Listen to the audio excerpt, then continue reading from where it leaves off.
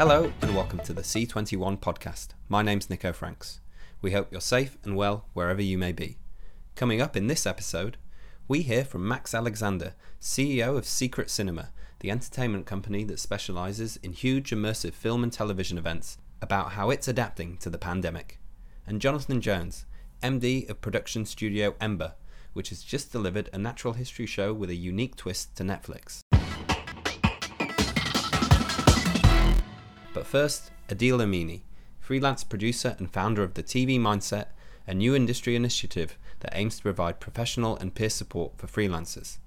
It's fair to say Adil Amini's been pretty busy during the pandemic, organising webinars to inform the TV industry on topics such as ableism and systematic racism, alongside his day job as a producer on ITV and STV Productions' studio game show Catchphrase.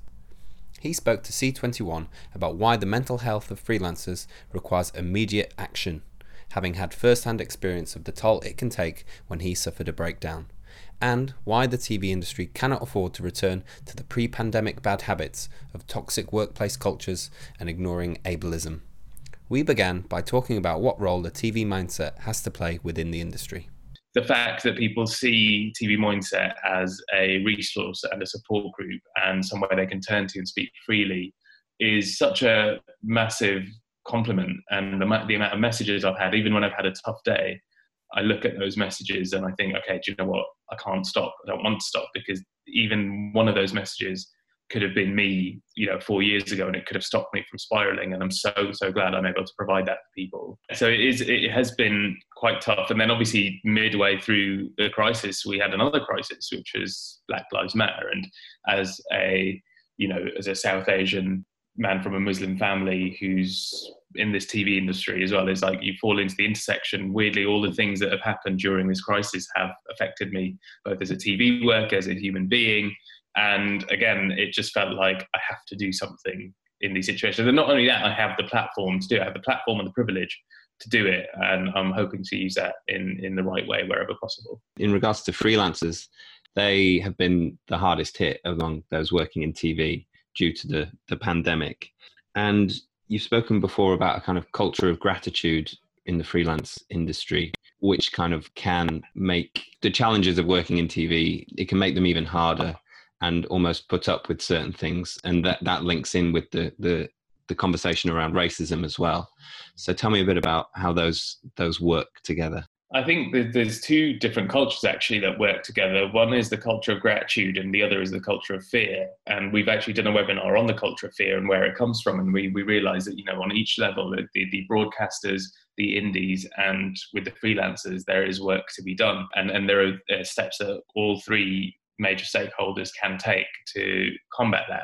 But it is that culture of gratitude, firstly, which is you should be grateful to be here, specifically for a minority. There aren't many people who look like you and you feel like I've earned my place and I've got to do whatever I can to keep it and not ruffle any feathers. And then on the flip side, you look at that, you take that and it starts instilling more of the fear in you, saying, okay, if I do speak up against exploitation, I'm not going to be employed again. Somebody's going to call me a troublemaker and they will give that job to 100 other people and I won't be able to pay my rent or bill. So there's this really weird sense of almost, I would say, abuse and exploitation that does occur. And it's just fed, those two cultures just sort of feed into each other and create for a really negative environment and also incredibly damaging for your mental health. Companies are trying to emerge from the crisis. And I think, what a lot of people would like is perhaps for everything to just go back the way it was and nothing ever mentioned and all these problems, just sort of get swept under the carpet. I can't let that happen. And certainly in the productions that I've worked on in the recent past, I'm really proud to say that there are things being put in place and things that have been put in place that looked after both freelancer and staff mental health, production mental health, but also just all of the things that, I campaign against, whether it's hours or rates, anything. They've looked after that. So it makes me think that it is possible, but with willing, and you have to keep those conversations going. So I think there will be change, but the good thing about TV Mindset and other groups is that there's a public record of what we've gone through. There's an open space where people have been talking. And again, one of my duties is to make sure that people have nowhere to hide after this. So even though there's a sense that, okay, things are going back to normal and freelancers are just grateful for work, I can guarantee 100% that these conversations will be continuing. And there's something, we are planning at the moment that is quite possibly the biggest thing we've ever done. I can't talk about it too much yet because it's not been officially announced, but basically there will be, things will be out in the open and we will be taking it all the way to the top. So it'll be interesting to see what comes out of that and whether this industry is really willing to put its money where its mouth is when it comes to caring for arguably the largest stakeholder in the industry and the stakeholder that keeps it going. You were part of a panel over the summer that discussed ableism in the industry and how rife it is. What needs to happen is people need to wake up.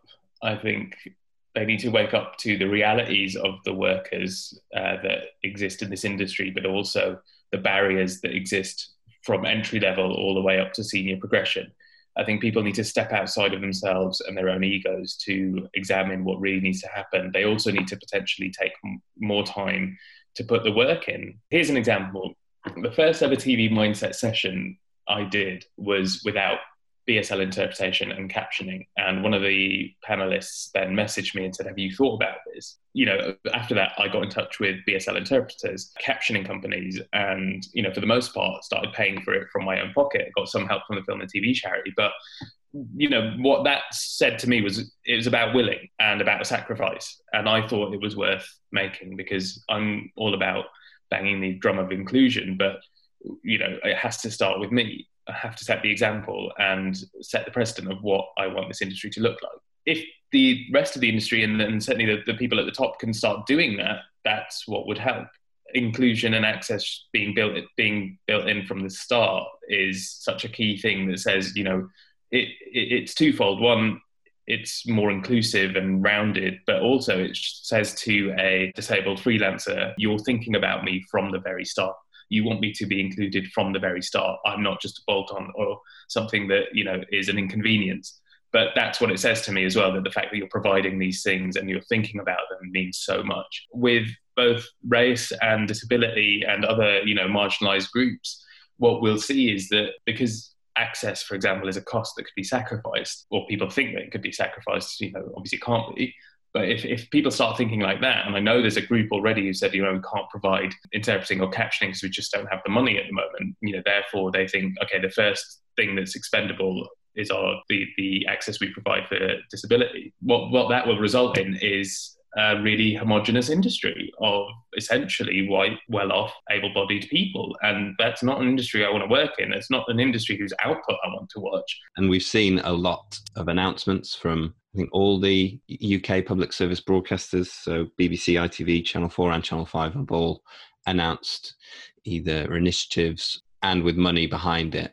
What have you made of some of those? I think it's been a mixed bag. A lot of them look good initially, and then you interrogate them and you start seeing the holes in them. For example, the BBC's £100 million across 3 years is essentially 33 million for all programming and everything they're trying to do per year, which really isn't that much when it comes to programming. But you see the figures and then you sort of interrogate them.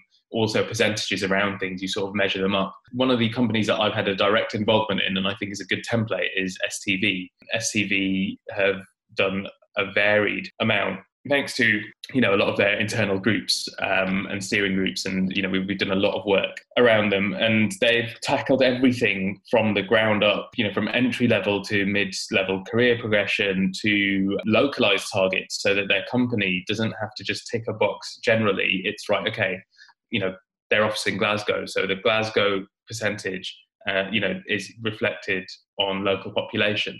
That's how, so the London percentage, for example, it's not the company-wide thing, because otherwise you might have all of your diverse talent in one office. But no, each office has to reflect the local Black, Asian, and ethnically diverse population around it, which I think is a really good step. For advertising, they've lowered advertising costs for Black, Asian, and ethnically diverse businesses, which again is a great step. They're doing more, on-screen work. They're doing internal, whistleblowing, racism, and appointing diversity and inclusion officers and advisors at board level, which I know a few other companies have done.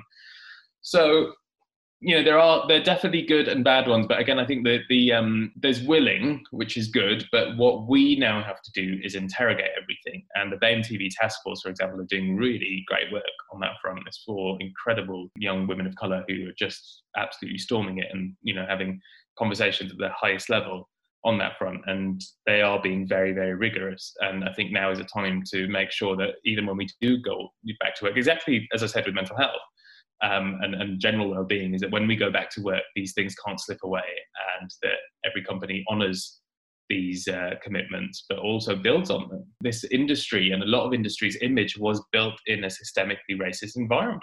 We're not just fighting these battles on the TV front. This is a national/international thing.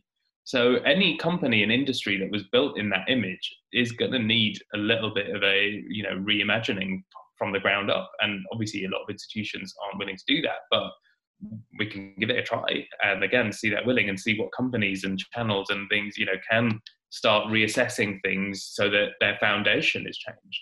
As a freelancer, so you've been working recently on productions that have been able to get back into the studio. So you were working on the ITV show Catchphrase.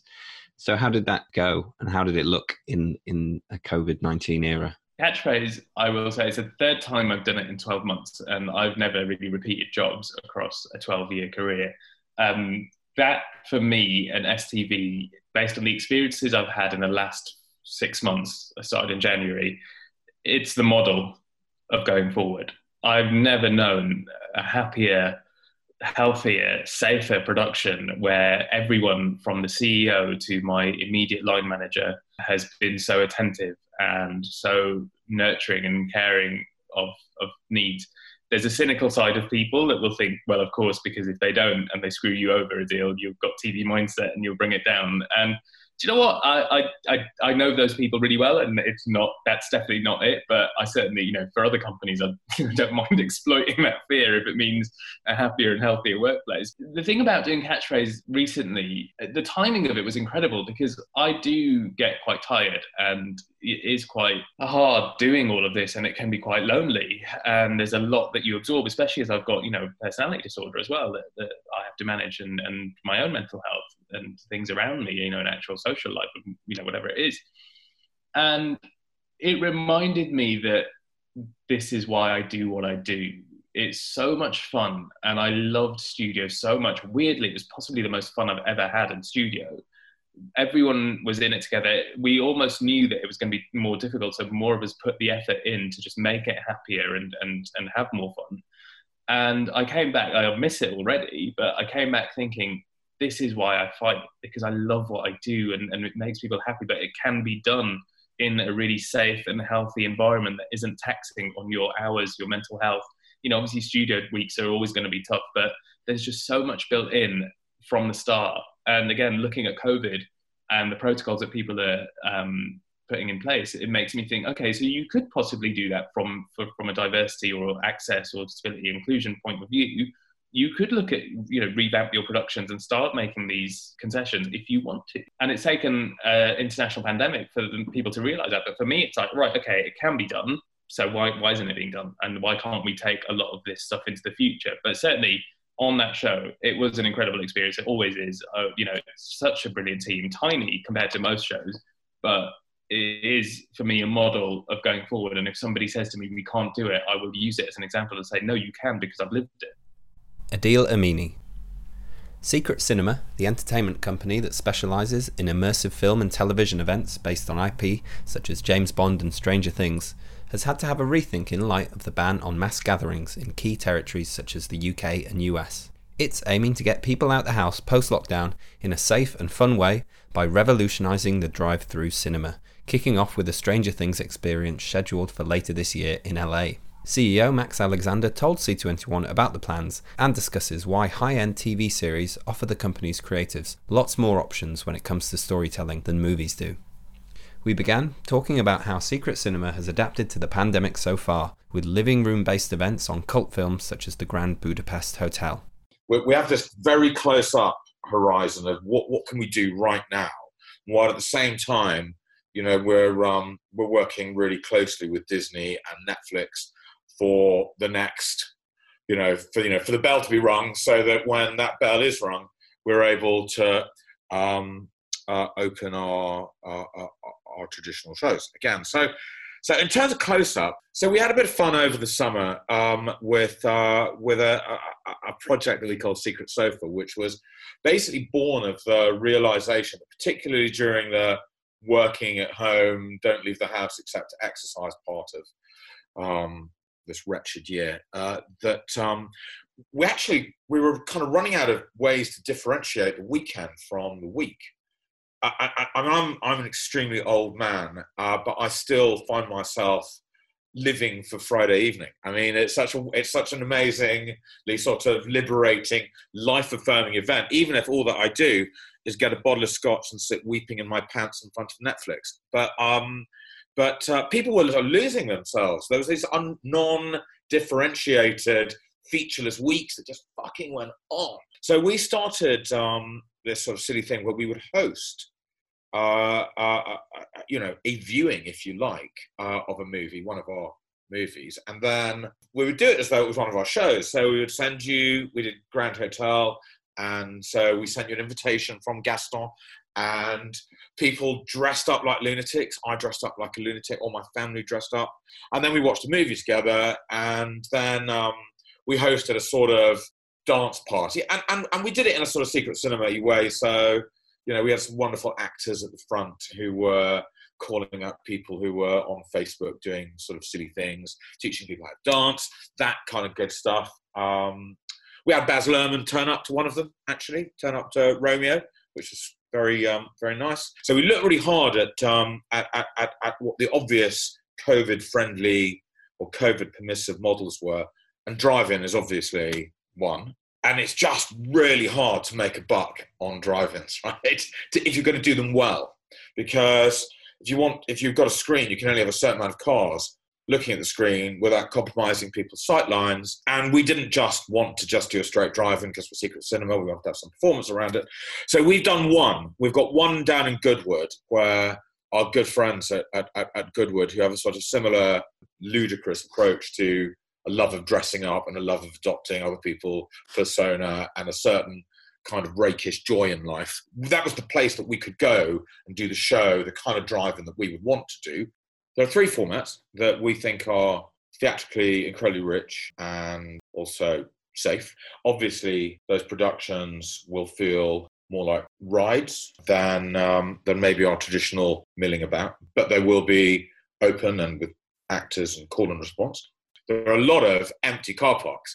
One assumes that there's going to be a lot of empty car parks for a real long while. What can you do with when you're doing a secret cinema event based on a TV series that you can't do when it's a movie? Well, you can't do a screening for a start. Because and we thought really hard. We thought really hard about this because we thought about TV. They're amazing. I mean, the worlds that are conjured by television are to some extent, because they've got unbounded hours of canvas to write upon, are to some degree kind of richer, more compelling now than the movie was. Not for people to say that, but our format has always been, we tell the story of the what happened just before the film started, right? To give it some sort of logical narrative structure for the night. So with Bond, we told the story of why it was that at the start of Casino Royale, the 007 license was unoccupied. So we really told the death of the previous holder of that story. So that structure is kind of pretty easy to kind of comprehend, and it's an enormous privilege to write these pre-stories, to sort of get to mess around with canon.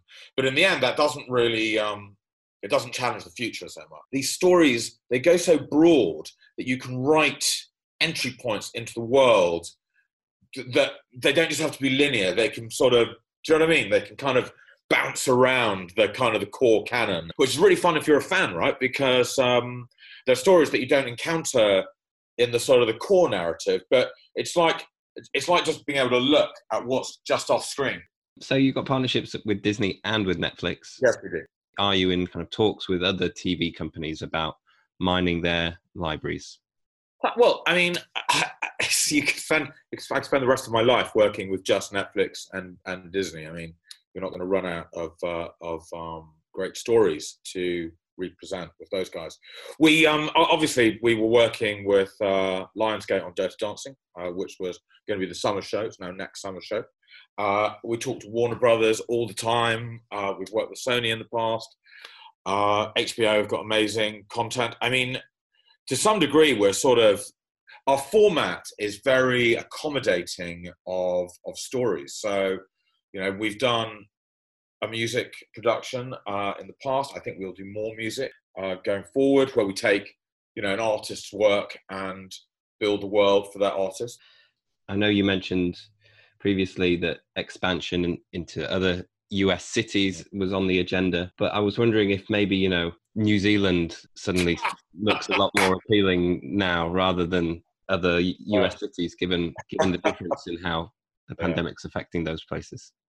New Zealand does look really appealing, doesn't it, actually? Except all of the terrible tax avoiding, you know, world ruination tech billionaires have all decided to relocate themselves there. Look, America will sort this out. It's a country of extraordinary resources and resilience, uniquely, appallingly led. But they will sort it out, and you can see that happening in New York now. And the states will take control, and the ones who fail will be punished by the voters, inshallah. You know, we're 100% committed to our US strategy. So next year, I would expect to have an outdoor touring show going around the US, and I would expect to have the property that we just talked about up in at least LA, but maybe some other cities. And the moment I have permission to put a big Disney show on, it'll be ready to go. Max Alexander. Described as Pixar meets Planet Earth, Tiny Creatures is a new 8-part Netflix original series from Ember Productions that explores the hidden worlds and epic survival stories of little animals across the US. Ember MD Jonathan Jones told C21 about the twist behind the dramatic nature series and gave his take on how he thinks both the pandemic and tech will change the factual TV business in the future. Our conversation started with Jonathan discussing how demand for the kind of remote production Ember specialises in has changed during the pandemic.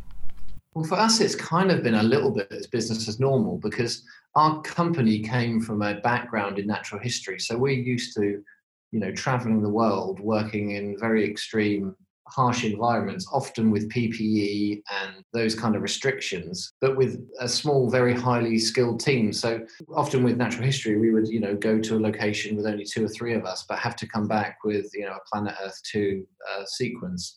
So actually now COVID, of course, is challenging and it has its own differences, but when it comes down to our kind of core team and the way the business was made up, we have kind of a very small, highly effective team that works perfectly. It's certainly in the advertising world now, where agencies or campaigns are looking to reduce their crew numbers or their, you know, so in that sense, we're kind of already quite well versed in that approach. The main thing really is that the small team isn't a compromise, and I think that's a really key fundamental. So, for example, if it was myself on location, you know, I'm fully versed in shot over helicopter aerials. I could be flying a drone, I can do long lens, I could be shooting phantom, or I could, you know, be shooting macro, all within the space of a day. And that's where our business model is very different to kind of a traditional production company, where often those different services are either a service provider or a different individual. So within a day on a project that we've coming up, we'll be doing tracking shots with vehicles, we'll be doing lifestyle elements with talent, and, you know, we'll be doing drone all at the same time with a very, very small team. And I think that's just our difference. And also the fact that we bring in post right up front. So for us, post-production isn't an after, it's kind of all part of the creative journey. So I feel really strongly, is that my background was in post, that post it isn't that whole like fix it in post type thing, is not what we've ever been about. And, you know, embracing post-production right at the start in terms of the concept and understanding what everything you do on set is what's going to affect you in post and ultimately affect your bottom line. That's how we've built our business, and making sure that our kind of creative that we sell into clients on day one is what's delivered. And that's just been Ember's kind of ethos. And so the Netflix show that you've produced, Tiny Creatures, so that's a natural history show with a twist. orientated around those heart in mouth moments that you get on some amazing shows like Planet Earth and Planet Earth 2 of animals in peril. Yeah, so Tiny Creatures is very much an animal drama. And so it's very different to a traditional blue chip natural history series where the action unfolds and you're there to observe it. We were taking our years of experience working in commercials and applying that to the natural history genre. So we basically pre-visualize, pre-storyboard and animate the whole show ahead of actually filming a whole frame. So based on our really deep experience of working with animals, we knew what was practical, what was feasible, also what was safe for the animal's well-being, etc. And we were able to fashion that into a show. And bear in mind, this is a very, very different genre, and arguably it's this kind of unique genre. There's nothing really else out there like it. We knew we needed to help Netflix kind of understand what we were trying to do, because there was no other show that they could go, oh, it's like that. But it's not like that or that, it's completely different. So we needed to pre-visualize it so that they could buy into it and understand what our ambition was. Historically, there's nothing really like it. We've kind of fused natural history and drama together, I would argue, with the kind of natural history aesthetic, but with the storytelling of Pixar. And because it's so unique. Take me through the shoot. So when did it take place? Where? And was it impacted at all by the pandemic? So we were very fortunate to finish production for photography prior to COVID hitting us. So we shot about 90% of the show in our Embers studios in the UK. And then we would shoot per episode 3 days on location in the States. So every story is set in North America. So we would go into North America in the given locations to kind of bring an element of the real environment into our studio set builds. And then in terms of COVID, we delivered the whole series whilst on lockdown. So we were able to do remote HDR grades and use new emerging technology, including a remote VO session with the artist in his LA house that he recorded via his phone with some really new, amazing microphones. So we did a Dolby Atmos, VO session over his phone, which is incredible. So although everything seemed to be thrown at us, certainly at the end when COVID was hitting, we still were able to, finish the series, which was amazing. And this series is a series of firsts. There's no other natural history series that has been made in this way, like it's a long commercial. And for example, we made 4 hours of television, but we didn't shoot a single pickup frame. A lot of blue chip natural history documentaries, they go to great lengths to emphasize that everything is authentic and true, and can sometimes come in for criticism if it feels like the producer's hand is too keenly felt. Whereas with this series, obviously it's completely inauthentic. So how do you position it to the viewer in terms of letting them know that what they're seeing isn't real? I think we're completely honest about it. We're not in any way trying to say this is Planet Earth 3. That's not what we're about. We're saying this is an animal drama. So this is a roller coaster ride for audiences of all ages, based on science. So everything you see in this series and experience in this series is fact. We're not saying that the animals have superpowers and can leap over buildings. It's real. And what we have done to build on that drama element is add an anthropomorphical kind of twist. So we have put human emotions. We've tried to tell the audience how that animal is feeling at that given time to give it a bit more of a narrative twist. So, this show is a complete hybrid. It's not trying to be a hardcore purist natural history show. It's trying to be a drama that's based on fact with a natural history element and a little bit of sprinkling of fantastical storytelling. I think that's what's really, really important for us is to be very honest and say, this was a controlled recreation of what life could be like for these animals. I mean, it's really telling the story of those little animals that you don't see. So when you see an owl hovering and it swoops down into the ground, for example, that you might see when you're driving home, you'll see that it's the story that we're trying to tell is happening over there. Do you know what I mean? It's like the events that we created and the situation these animals find themselves in is very real. What was the experience like working with a streamer? Netflix were fantastic. That's the short of it. I mean, they really embrace filmmakers to make the films they want to make, which is liberating, I have to say. And I think, of course, they have they have some things they question, but what's so good about them is it's a conversation. So, we can talk very openly, and I was able to put my case across of why I was trying to do something, and And often if we didn't agree, we would always make a really happy compromise, and it was never in detriment of the show. It was always like, and often 9 times out of 10, when I explained what our intent was and why, it was they were like, great, go for it. And I think that was just amazing. And the fact that, the shows don't have to hit a given time frame, they don't have to be X duration, they can kind of be the duration you want the shows to be, which is brilliant, because sometimes you make a show and you have to sort of stretch out a few minutes just to make the time up, which is what you don't want to ever have to do. So that was fantastic. And I think as well, the other thing with Netflix is I'm a real tech head, and I love the fact that they're pushing technology. We mastered the show in HDR, we delivered it in Dolby Atmos. Most of the images were captured around the 7 and 8K mark in terms of resolution. And I love the fact that they're really, have a very keen eye on their technology. And it's often said that pandemics accelerate changes that are already happening. With regards to tech and tech's impact on factual television, how do you see that changing in the next few years? Yeah, I mean, we've always been on the very forefront of technology. I mean, that again still harks back to our natural history days, where we would always get the newest and latest cameras, or whatever technology, camera moving technology, and we'd always tend to fuse it with something that was never done before. So we'd put this lens on that camera and mount it to that thing, and people, were like, oh, blimey, we never knew anyone would do that. And that's kind of what was so exciting about making natural history, because that was kind of a daily occurrence.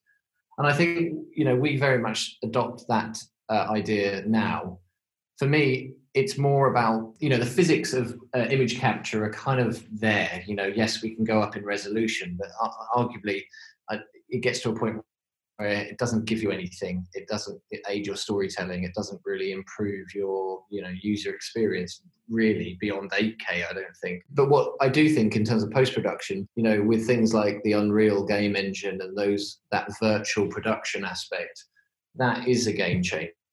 And I think the way that could be integrated into production lines is revolutionary, and we'll have the option to kind of change the landscape of content creation.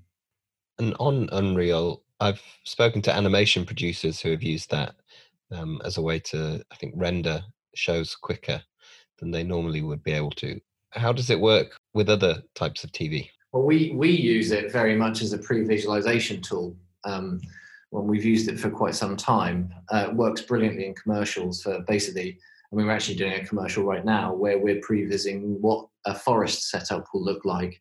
And rather than doing it in the traditional storyboard method, we're using the Unreal Engine, and we'll be able to spin around 360, zoom in, show the clients, what the environment's going to be like. It's also twinned with phases of the sun, so you can actually dial in exactly what time of day you'd be there at that exact point, and through longitude and latitude it tells you the exact where the shadows will be and what's it like if it's an overcast day.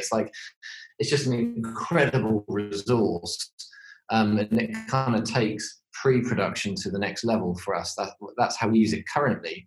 I'm definitely looking to use it as a way of telling stories going forward in terms of its image quality and the other capabilities. So it's one of those things that we always are looking at new technologies. We used to make a lot of stereo 3D shows. Obviously that technology didn't carry on, but actually a lot of the understanding and deep-rooted understanding that we have of that genre, that kind of equipment, is actually translating quite well into Unreal. Finally, so you work across commercials, factual TV, documentaries and feature films previously. In terms of how the pandemic is impacting those, are you seeing more commercial work come in, for example, or are you doubling down on factual commissions, for example, because commissioners maybe want some quick turnaround shows?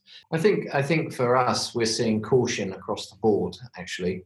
We're very fortunate that we've got some commercials work that's come back on. I mean, obviously all of this requires people at the top of the chain to spend money, and we're fortunate enough that some projects that we should have already completed by now were paused and have come back. So we're really thankful and respectful that we've got that. I think it all depends, to be honest, on production as a whole, because a lot of our work is remote and abroad, and that's the thing that's certainly taken down a lot of our work for this year. We kind of saw within 48 hours a whole year's worth of work disappear.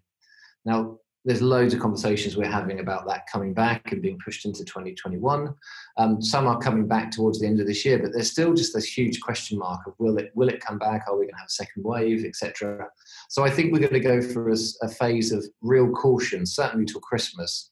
And we just have to take it day by day. And I think what's good about our industry is the fact that I think we are in a sector where, people do need content. More people are watching Netflix than ever, I imagine, because of the lockdown. So I think it's just we're in this blip, and I think we just all need to navigate our way through it and just make sure that on the other end we don't get into a kind of price war where I hope that it's the right people are making the right content rather than the people who are prepared to undercut. I think 2021 is going to be really busy. I just hope that we can all get there. Jonathan Jones. That's all for today's episode. There'll be more from the podcast tomorrow. But in the meantime, stay safe and stay up to date with all the latest developments by following C21 online, on mobile, and on social media. Thanks for listening.